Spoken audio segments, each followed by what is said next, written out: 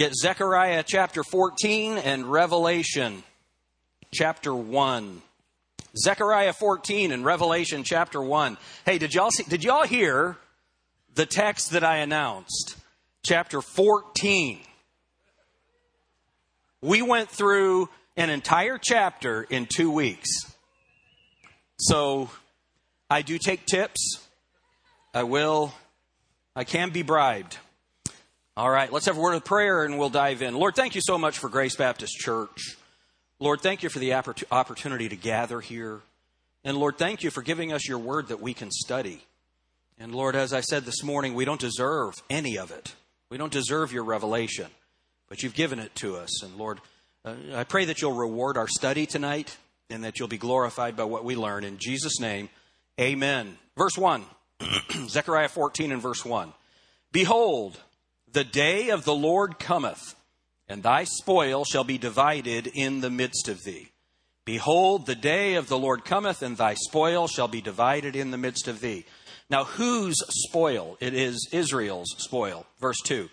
For I will gather all nations against Jerusalem to battle, and the city shall be taken, and the houses rifled, and the women ravished, and half of the city shall go forth into captivity, and the residue of the people shall not be cut off from the city.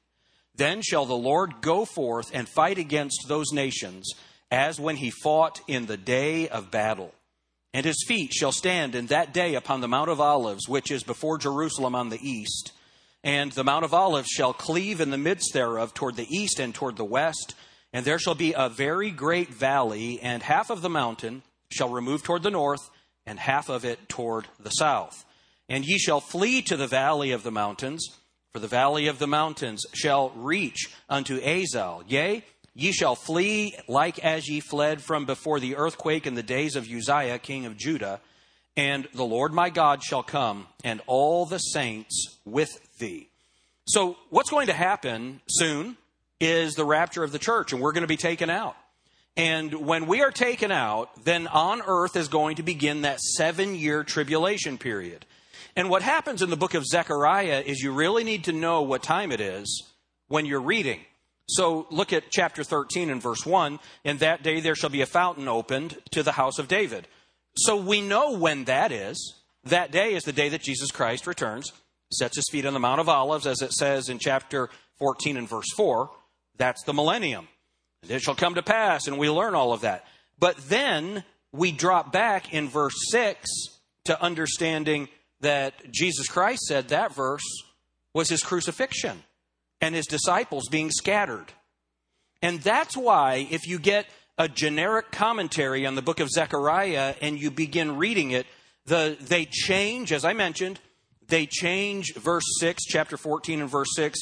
And one shall say unto him, what are these wounds in thine hands? Then he shall answer, those with which I was wounded in the house of my friends. And when you look at that in some of the commentaries, they're going to say, these are the wounds what are these wounds on your back? That's in the modern translations. And in the commentaries, this is talking about those prophets that are false prophets. They're asking the prophets, where are these wounds? Why do they do that? Because they don't know how to ask, what time is it? What's being referenced? Now, I've got to say, the chapter 13 and verse 6, that controversy, is it dealing with Jesus or with those false prophets? It might be hard if Jesus in Matthew 26 hadn't told us what it means. How many of you think that what Jesus says about the verse is what the verse means? How many of you think that that's an easy way to understand it? So what in the world is wrong with these guys? Maybe they don't think Jesus' commentary on it is significant. It's a good question, isn't it? And so when we get into chapter 14 and we begin asking, what time is it? For us to understand, well, verse 1 is pretty simple. Behold, the day of the Lord cometh, and thy spoil shall be divided in the midst of thee. Now, when you look at all that's going to happen, the women being ravished and the half the people being killed and all of these things that are being spoken of here, how many of you are thankful that you're not going to be there? So tonight, what I want us to look at is, how do we know that we're not going to be there?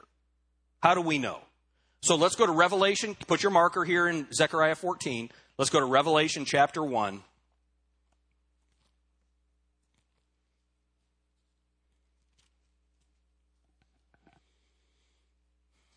look at verse 20.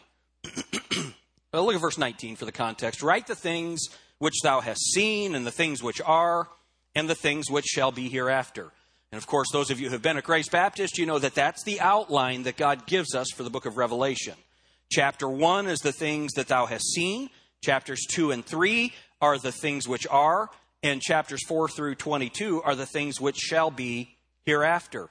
But notice what it says in verse 20. The mystery of the 7 stars which thou sawest in my right hand, and the 7 golden candlesticks. The 7 stars are the angels of the 7 churches. The 7 stars are the angels of the 7 churches. All right? Now, how many of you have a hard time understanding that? It's just a clear declarative statement. He's explaining what those 7 stars are. And then look at what it says. The 7 stars are the angels of the 7 churches, and the 7 candlesticks which thou sawest are the 7 churches. So what's being spoken of here in this chapter are the churches. How many of you are following me so far?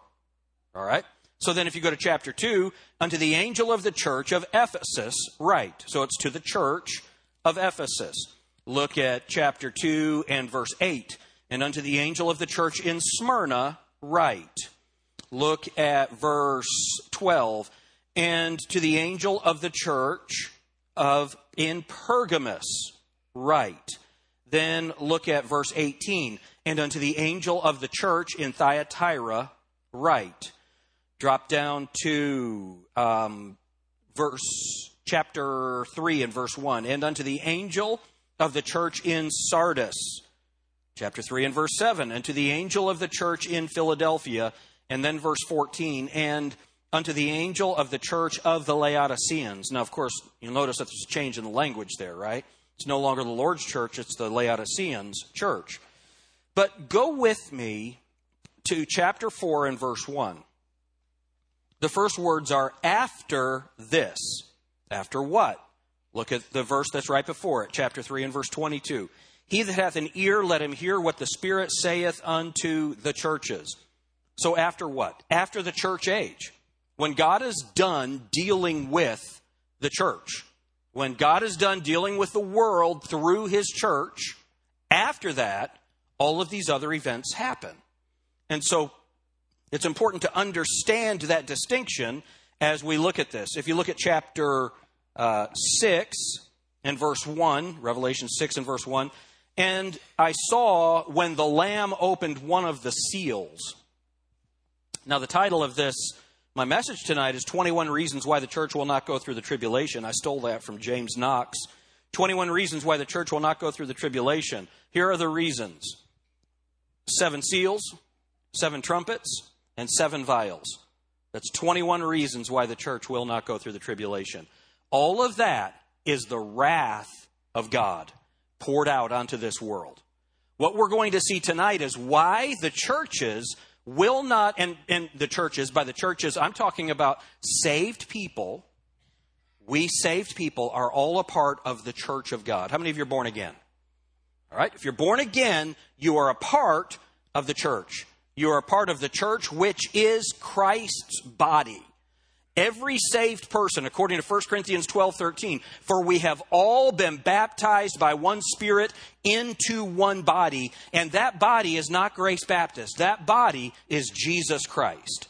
That's why the Bible says we are seated with him in heavenly places. Right now, Jim Alter is seated with Jesus Christ at the right hand of the Father. In him. I am in him right now. Listen, that is not future. That's right now. I am seated with him in heavenly places. And that's one of the mysteries of salvation. Christ in you. Jesus Christ is in me, and I am in him. Amen? And so when we talk about the rapture of the church, that's Jesus Christ not taking out every baptized Baptist. That's God taking out every born-again believer, regardless of what church they are a member of. Or for you grammar teachers, regardless of whatever church they are a member. Nathaniel, did that help you? Okay. He's doing this. So when James Knox in his by definition. He has rules for writers. And one of them is prepositions are words that you should never end a sentence with. That's awesome. So we know that one day soon, Jesus Christ is going to return, and there's going to be the shout, the voice of the archangel and the trump of God, and the dead in Christ shall rise first. Then we which are alive and remain, we're going to be taken out too. So when we talk about the church age, that's the period of time from Pentecost through the rapture, where the Holy Spirit is indwelling believers and empowering us to be witnesses throughout the whole world. And God has chosen to work through New Testament churches, and a New Testament church is different than the church which is his body. The only thing you have to do to be in the body of Christ is you need to get saved. Amen? The local church, well, God gave some specific instructions. They are, you have to be born again to become a member of the local church, the New Testament church. You have to be born again. You have to have followed the Lord in believer's baptism, following your salvation, and that baptism has to be by immersion. Amen? Are y'all with me on this? And so there are some specific things that God has said about the New Testament church, and then you have to live a life that brings honor to the Lord. If you are living a life that publicly brings reproach on the Lord and his church, God has provided something called church discipline. And people are removed from the church. And listen to the words of Satan, the words of Scripture. We turn them over to Satan for the destruction of the flesh, that the soul may be saved in the day of judgment. So we don't remove anyone's salvation. We remove their church membership, and we turn them over to Satan for the destruction of the flesh. And let me tell you, folks, when you do that, it is a serious, serious thing, as many of you know. So what's going to happen is, notice what it says in chapter 4 and verse 1. After this, after what? After the rapture, after the churches are taken out. Look at verse 1. After this, I looked, and behold, a door was opened, where? In heaven, and the first voice which I heard was as it were of a trumpet talking with me, which said, Come up hither, and I will show thee things which must be hereafter. Remember, write the things which thou hast seen, and the things which are, and the things which shall be hereafter. The hereafter starts in chapter 4 and goes through chapter 22. Keep your place in Revelation here, because we're going to come back. But look at 2 Thessalonians chapter 2.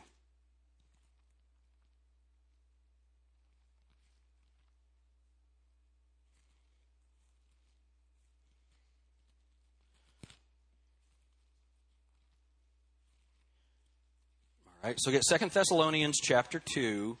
And when you have 2 Thessalonians chapter 2, just put a marker there.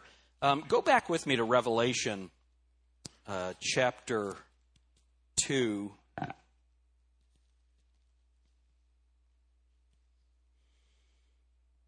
And look at verse...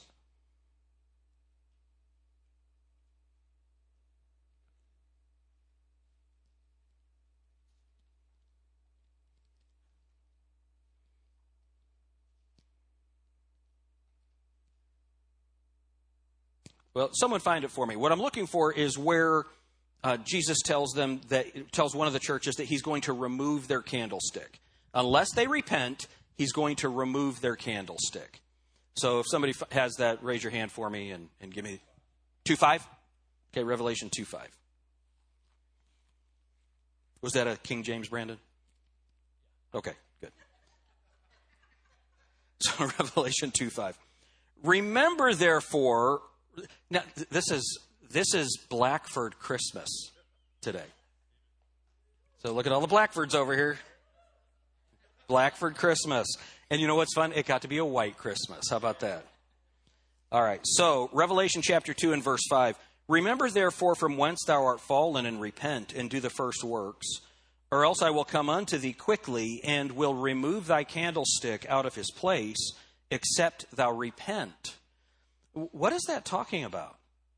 They stop being a church.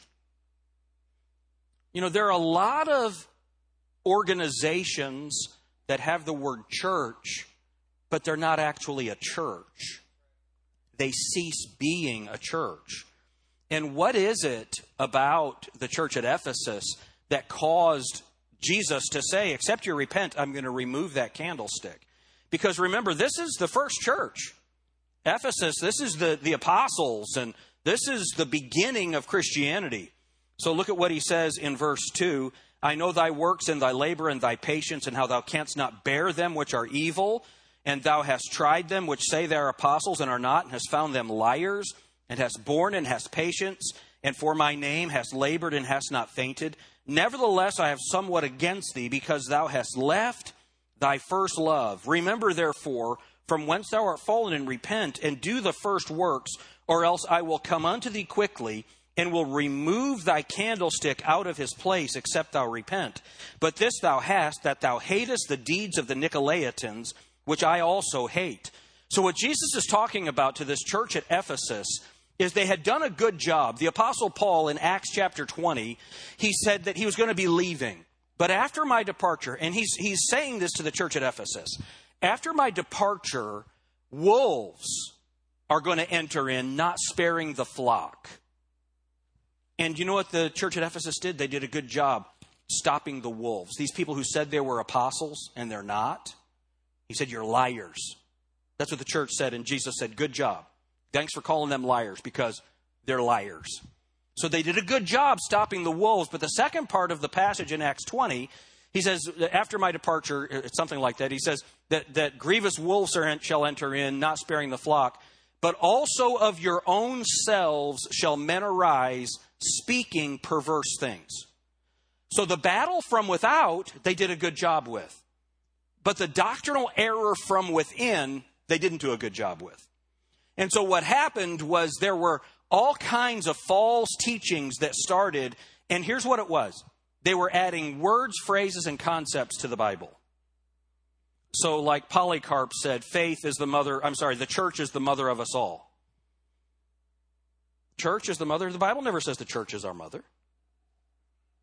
And so from that came the teaching that there's no salvation outside of the church. How many of you are glad that people can get saved outside of Grace Baptist Church? Amen? You get saved by placing your faith and trust in Jesus Christ alone for your eternal life. You don't get saved by becoming a Baptist. Very important distinction. So those were the things. And here's what Jesus Christ said in John chapter 14. If you love me, keep my words. That's what he said. If you love me, keep my words. Earlier in the chapter, if you love me, keep my commandments. So what the church at Ephesus did was they started adding words, phrases, concepts, teachings that were outside of the sphere of the Word of God. And Jesus said, unless you repent of that, if you don't repent of that, you're going to stop being a church. I'm going to remove your candlestick. Wouldn't that be awful? You know what the good news is? He didn't say he'd remove your salvation. He said the church at Ephesus would cease being a New Testament church. So we have a responsibility. We have a personal responsibility to get saved. And then we as a church, we have the responsibility, the corporate responsibility, to make sure that we are doctrinally pure. Look at the way that Paul wrote it. Look at Ephesians chapter 5. We will get to 2 Thessalonians.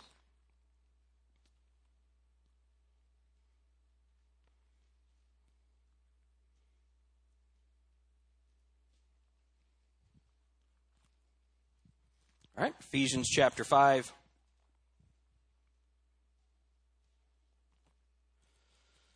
And look at verse 25. Husbands, love your wives, even as Christ also loved the church and gave himself for it, that he might sanctify and cleanse it with the washing of water by the word, that he might present it to himself a glorious church, not having spot or wrinkle or any such thing, but that it should be holy and without blemish. So ought men to love their wives as their own bodies. He that loveth his wife loveth himself.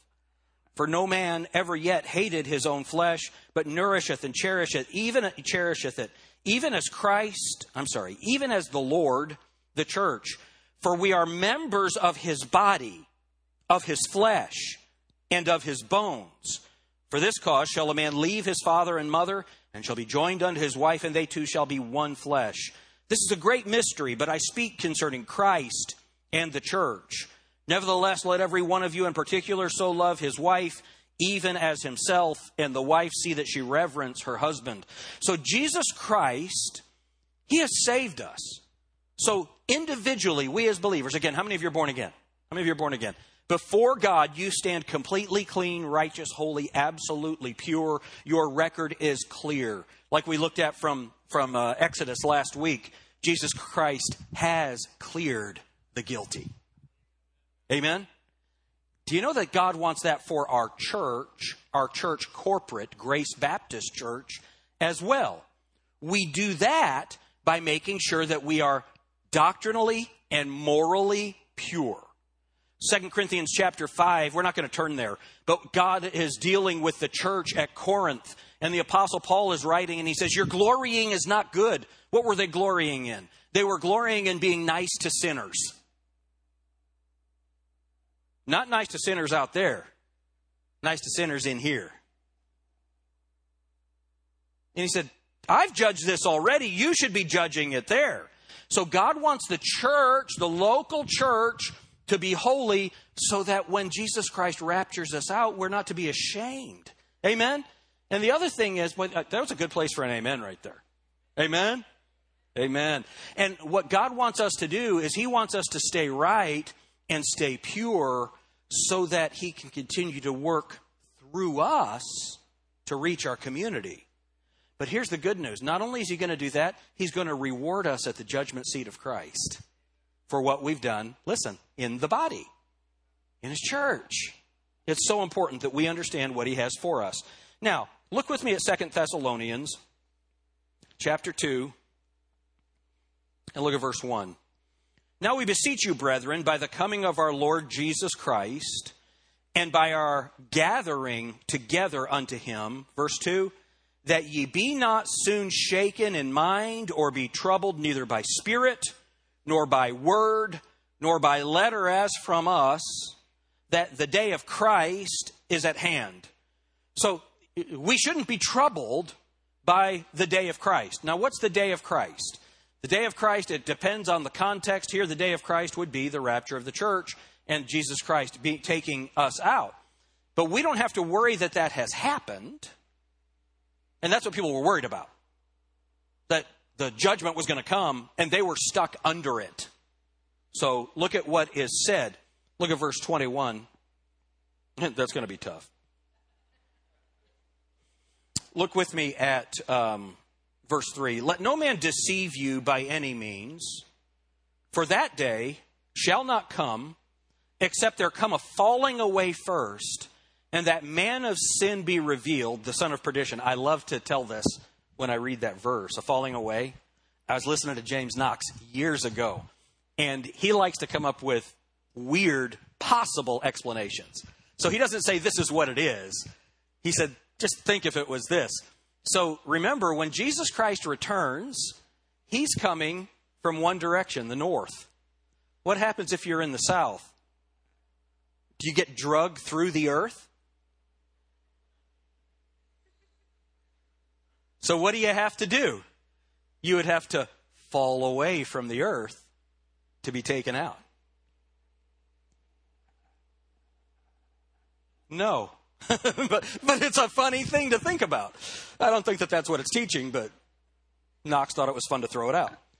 So what is the falling away? Just a complete turning away from God. Okay, a complete turning away from God. So now look at what it says in verse 3 again. Let no man deceive you by any means, for that day shall not come, except there come a falling away first. Now look, and that man of sin be, what's that word right there? Revealed, the son of perdition. And here's what people say. Do you think the Antichrist is alive today? You know what I always say? Yes. And if the rapture doesn't take place, he'll die, and there'll be another one that's waiting for Satan to indwell him. Satan probably has an Antichrist ready at any time. No, it's probably not your mother-in-law. It's a man. But there's always someone ready. So now look at this. He's going to be revealed, the son of perdition, verse 4, who opposeth and exalteth himself above all that is called God or that is worshipped. Look, so that he is God, sitteth in the temple of God, showing himself that he is God. So how do we know that the church is not going through this wrath to come, this tribulation period? How do we know that? The temple hasn't been built. The temple hasn't been built. You don't have to be looking for the Antichrist until the temple is built. When the temple is built, then now Antichrist has something that he can work with. Until then, don't worry about it. We don't look for the Antichrist, we look for the Lord Jesus Christ. Even so, come quickly, Lord Jesus. So we don't have to worry about that because there are 21 specific judgments that are about to rain down on people. The Bible says, don't worry about it. Don't worry about it. Don't be troubled. There's no temple. There's no temple. So why will the church be gone before the tribulation? All right, get Matthew chapter 16, and we're going to go to Revelation 13. Matthew chapter 16 and Revelation 13.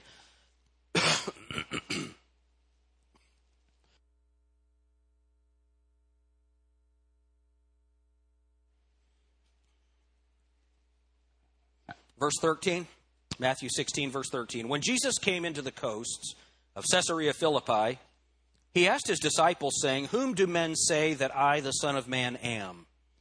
And they said, Some say that thou art John the Baptist, some Elias, and others Jeremiah or one of the prophets. And I want you to notice something right there. Is John the Baptist listed with apostles or with prophets? Is John the Baptist listed with apostles or with prophets? I had like 3 answers. Prophets. Remember, all the prophets were until John. John was the last of the Old Testament prophets. It's really important that you see that. Can't understand your Bible if you think John the Baptist was starting a church. Okay? Now, there'll be someone listening to this online who has been taught that we get our authority to baptize from John the Baptist. If you're listening to this online and that's what you believe, you're wrong. We get our authority to baptize from the Lord Jesus Christ. Amen? We call it the Great Commission. Who gave the Great Commission, John the Baptist or Jesus Christ? Okay. John was an Old Testament prophet. All right, so now let's go on. Verse 15. He saith unto them, But whom say ye that I am?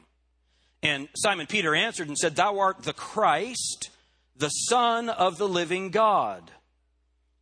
Jesus answered and said unto him, Blessed art thou, Simon Bar-Jonah, for flesh and blood hath not revealed it unto thee, but my Father which is in heaven. And I say also unto thee that thou art Peter, and upon this rock I will build my church, and the gates of hell shall not prevail against it. Now, if Jesus had already started the church, what's happening right here? How many of you think that's a good question?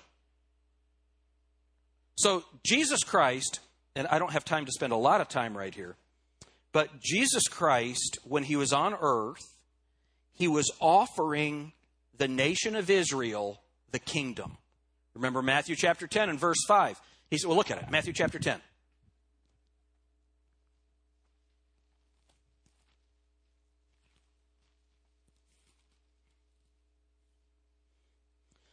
Matthew 10, verse 5, These 12 Jesus sent forth and commanded them, saying, Go not into the way of the Gentiles, and into any city of the Samaritans enter ye not, but go rather to the lost sheep of the house of Israel, and as ye go, preach, saying, The kingdom of heaven is at hand. Heal the sick, cleanse the lepers, raise the dead, cast out devils. Freely ye have received, freely give. So now that's not the commission that we have as a church. How many of you recognize that? That is not our commission. If you recognize that's not our commission, raise your hand for me. I want to make sure that we're all on the same page here. Would that you all speak the same thing. That there be no divisions among you. That you be perfectly joined together in the same mind and the same judgment. It's very important. This was the message that the apostles were preaching. And it's the idea that Jesus Christ was offering the kingdom to Israel. Jesus Christ was offering to be their king on the earth in Jerusalem. And they rejected him. But how many of you realize that Jesus Christ knew what they were going to do? How many of you know that? So what Jesus was doing is, while making a legitimate offer of the kingdom to Israel, he is also, at the same time, he begins teaching his disciples about the coming church. So that's why in these passages like this, he's teaching them about the church. They didn't even know what the church was. I like to ask this question. Can a person be a member of a New Testament church, a legitimate member, and not believe in the death, burial, and resurrection of Jesus? No. The disciples didn't believe in the death, burial, and resurrection. Amen? They didn't even know what it was about. They had no idea. Look at Mark chapter 9.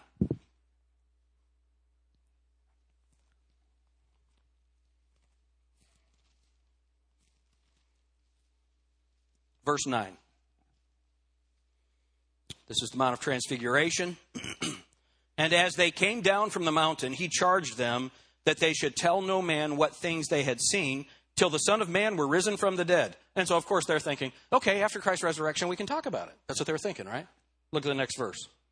And they kept that saying with themselves, questioning one with another what the rising of the dead should mean. What's he talking about? John chapter 20, after the resurrection of Christ. John chapter 20.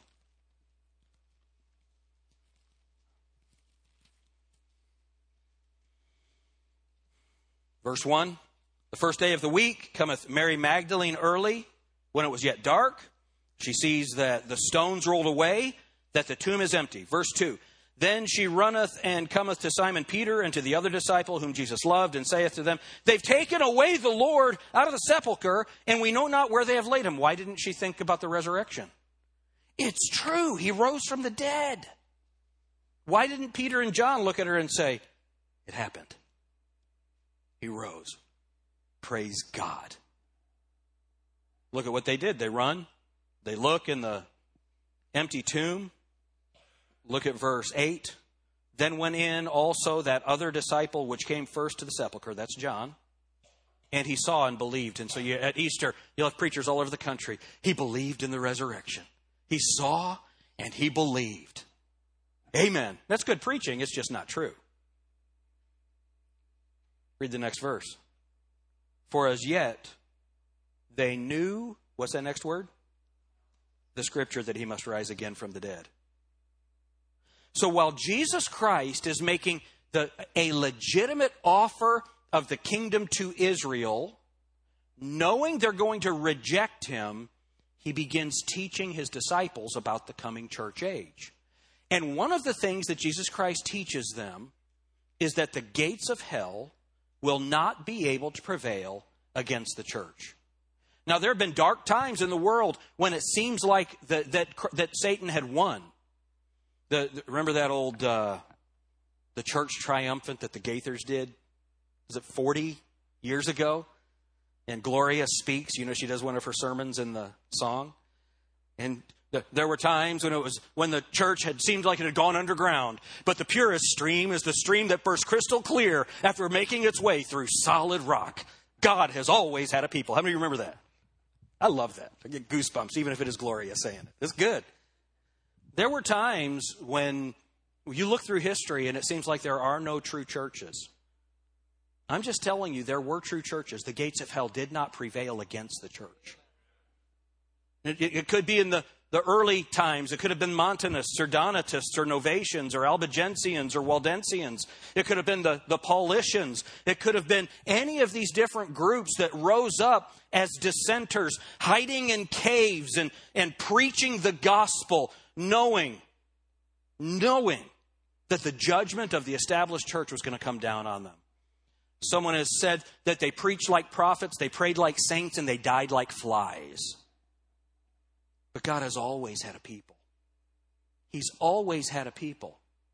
And he started teaching that the gates of hell are not going to prevail against the church. I want you to look at another passage here. Look with me at Revelation chapter 13. Now, are we clear that Jesus said the gates of hell would not prevail against the church? Okay, Revelation chapter 13, look at verse 1. And I stood upon the sand of the sea and saw a beast rise up out of the sea, having 7 heads and 10 horns, and upon his horns 10 crowns, and upon his heads the name of blasphemy.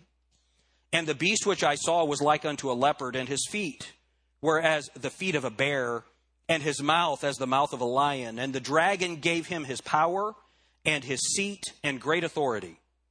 And I saw one of his heads as it were wounded to death, and his deadly wound was healed, and all the world wondered after the beast.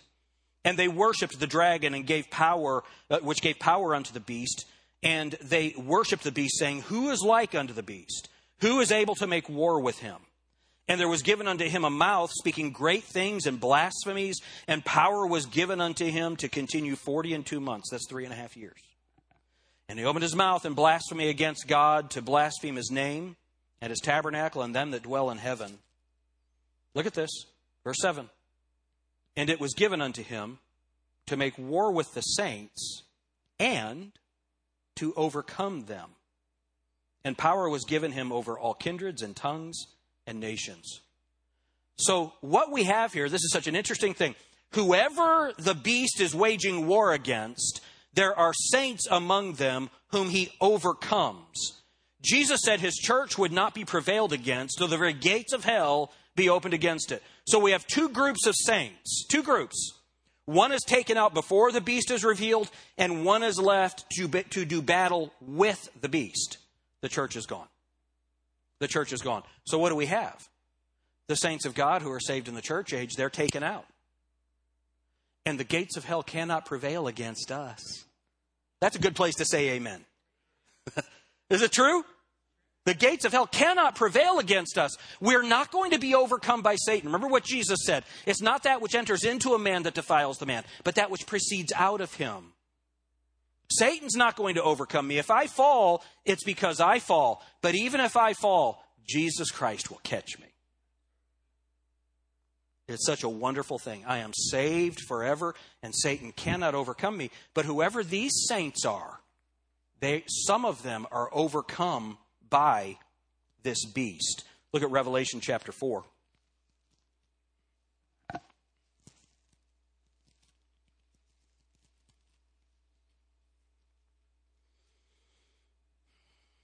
Look at verse 2. And immediately, we read verse 1. And immediately, I was in the Spirit, and behold, a throne was set where? In heaven, and one sat on the throne. And he that sat was to look upon like a jasper and a sardine stone. And there was a rainbow round about the throne in sight like unto an emerald. And round about the throne were 24 seats. And upon the seats I saw 24 elders sitting, clothed in white raiment. And they had on their heads crowns of gold. So these people, if you look at chapter 5 and look at verse 1. And I saw on the right hand of him that sat on the throne a book written within and on the backside, sealed with 7 seals. And I saw a strong angel proclaiming with a loud voice, Who is worthy to open the book and to loose the seals thereof? And no man in heaven, nor in earth, neither under the earth, was able to open the book, neither to look thereon. And I wept much, because no man was found worthy to open and to read the book, neither to look thereon. And one of the elders saith unto me, Weep not. Behold, the Lion of the tribe of Judah, the Root of David, hath prevailed to open the book and to loose the 7 seals thereof. So what happens is when this event takes place, the church is raptured out. We're around the throne, worshiping God, clothed in white raiment, with crowns on our heads. Remember, the Bible talks about the different crowns, the soul winner's crown, these different crowns that we can receive. And what do we do with those crowns? We put them at Jesus' feet. All of that has happened before. Look at Revelation 6. And I saw when the Lamb opened one of the seals, and I heard as it were the noise of thunder, one of the 4 beasts saying, Come and see. And what happens? You have these 4 horsemen of the apocalypse and all of the judgments that start. Before that first seal is opened, the church is around Jesus Christ's throne, robed in white, with crowns on our heads. How many of you are thankful you don't have to go through the wrath to come? Praise his name. Now, who opens the sealed book? Well, and I saw when the Lamb had opened it. The Lamb. It's wonderful that Jesus Christ is the Lamb of God. But you know what the people on earth see? The Lion of the tribe of Judah. The people in heaven see the Lamb with the scars in his hands. The people on earth get the judgment, the wrath of the Lion of the tribe of Judah. I want to see the Lamb. How about you? Yeah, amen. Then, look at Jeremiah chapter 30.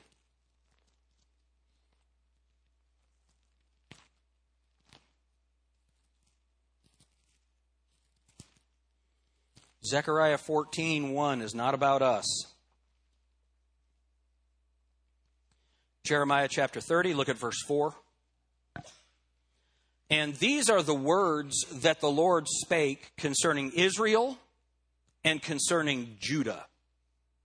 For thus saith the Lord, we have heard a voice of trembling, of fear, and not of peace.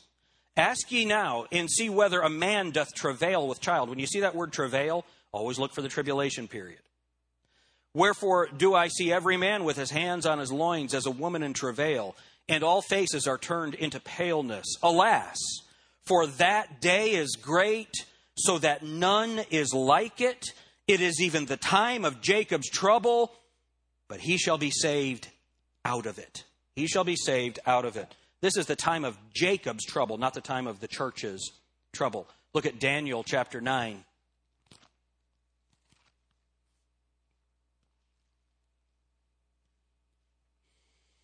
Daniel chapter 9. Look at verse 5. We have sinned, this is Daniel praying, we have sinned and have committed iniquity, and have done wickedly, and have rebelled even by departing from thy precepts and from thy judgments. So Daniel is praying an intercessory prayer for the nation of Israel because he knew that the captivity was coming to an end. But he begins to make a prophecy about this coming time of tribulation. And look at verse 24. 70 weeks are determined upon, this is the message, upon thy people and upon thy holy city. Remember, the Bible says in Hebrews 13:14, we have here no continuing city. We don't have a holy city. Sydney is not the holy city. Right? We are not a city on a hill. We're not the light of the world. That's Jerusalem. All right? 70 weeks are determined upon thy people and upon thy holy city to finish the transgression. My transgression was finished when Jesus Christ said, it is finished. My transgression is finished. And to make an end of sins. My sins have been cast as far as the east is from the west, and he remembers them no more. And to make reconciliation for iniquity. Do you know what Jesus Christ did? He reconciled us, and he's given us, according to 2 Corinthians 5, the ministry of reconciliation. Whereby?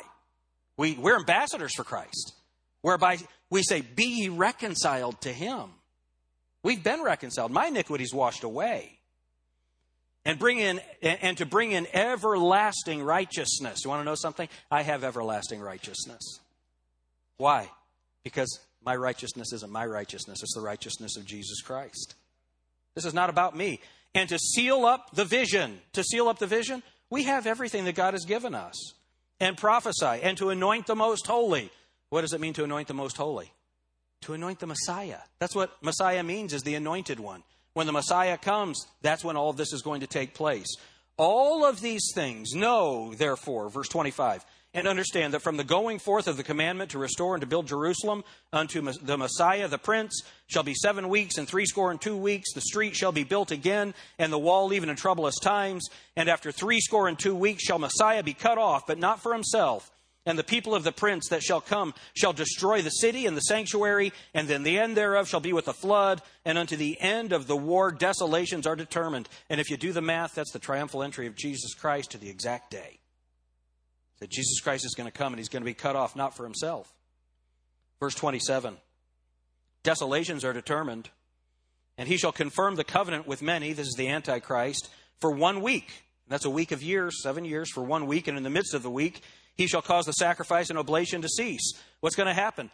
2 Thessalonians chapter 2. He's going to set himself up as God, to be worshiped as God in the temple. Daniel is prophesying that. Jesus Christ in Matthew chapter 24, when you see the abomination of desolation spoken of by Daniel the prophet, flee into the mountains. Pray that it's not in winter. Don't go back into your house for anything. When you see that thing set up, head to the hills. That's what this is speaking of here. And the priest shall come to destroy the city and the sanctuary. Verse 27, shall confirm the covenant with many for 1 week, and in the midst of the week he shall cause the sacrifice and oblation to cease. And for the overspreading of abominations he shall make it desolate, even until the consummation, and that determined shall be poured upon the desolate. You want to know something? We're not desolate.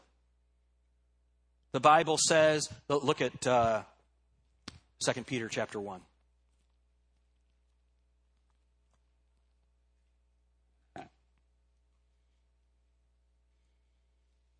Man, if that was coming, could we have grace and peace be pronounced unto us?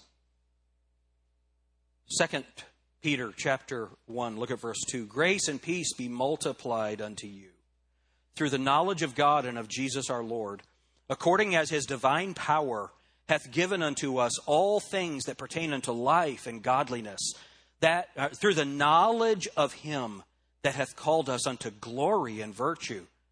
Or is it unto desolation? You see, who are the desolate?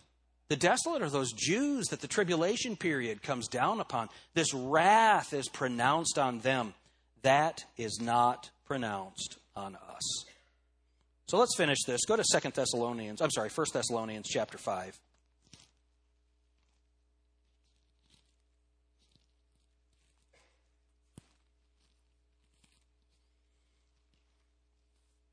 All right, if you haven't done it, mark the pronouns, this section. 1 Thessalonians chapter 5. But how many of you have the pronouns marked? Would you raise your hands? This will be good to me. Hold them up. Everybody hold your hands up. Everybody look around. All right, so mark these pronouns because you're going to see two different groups of people here.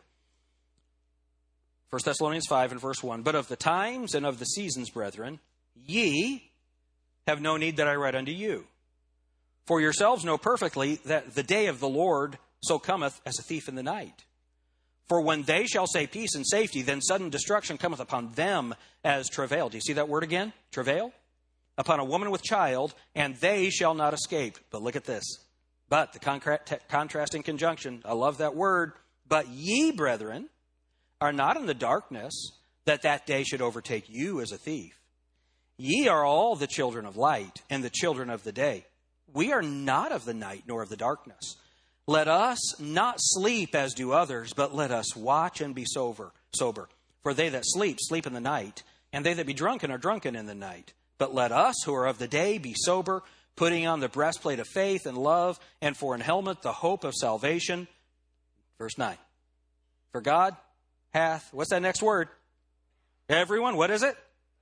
Not appointed us to wrath, but to obtain salvation by our Lord Jesus Christ, who died for us, that whether we wake or sleep, whether we're alive or dead, we should live together with him. Wherefore comfort yourselves together and edify one another, even as also ye do. Go to Malachi chapter 4.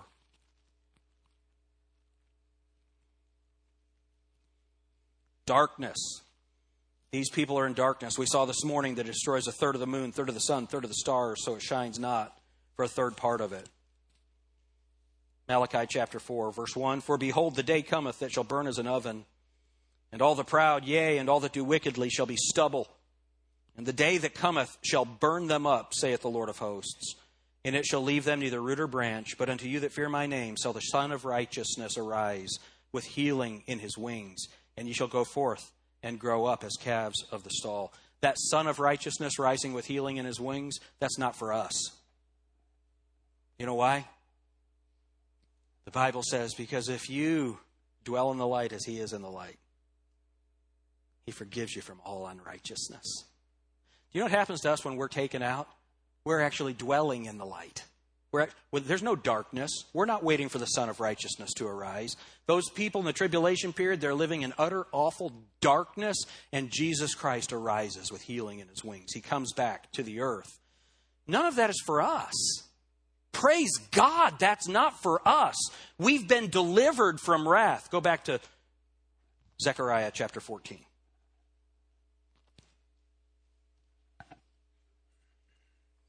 Verse 1, Behold, the day of the Lord cometh, and thy spoil shall be divided in the midst of thee.